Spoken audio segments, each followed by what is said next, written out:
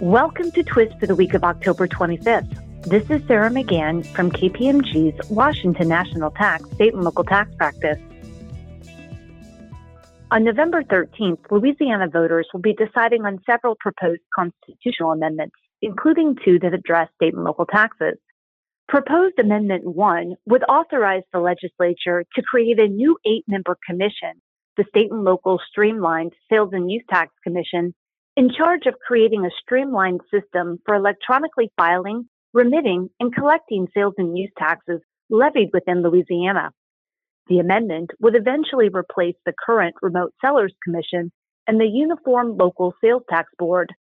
Amendment 2 asks voters to approve constitutional changes that would then permit the legislature to enact legislation revising Louisiana's corporate and individual income tax regimes.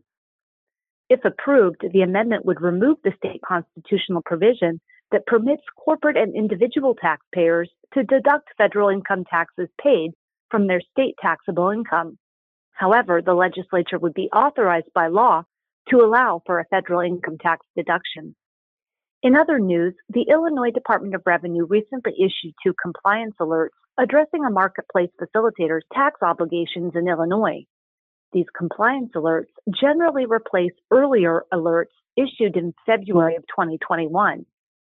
Under the first alert, the department provides that, beginning October 1st, 2021, a marketplace facilitator that makes sales on behalf of restaurants and other food and beverage establishments is required to collect and remit the Metropolitan Pier and Exposition Authority Food and Beverage Retailers Occupation Tax. In its second alert, the department clarifies a marketplace facilitator's obligation with regard to several taxes and fees imposed by Illinois and its localities. Thank you for listening to Twist this week, and stay well.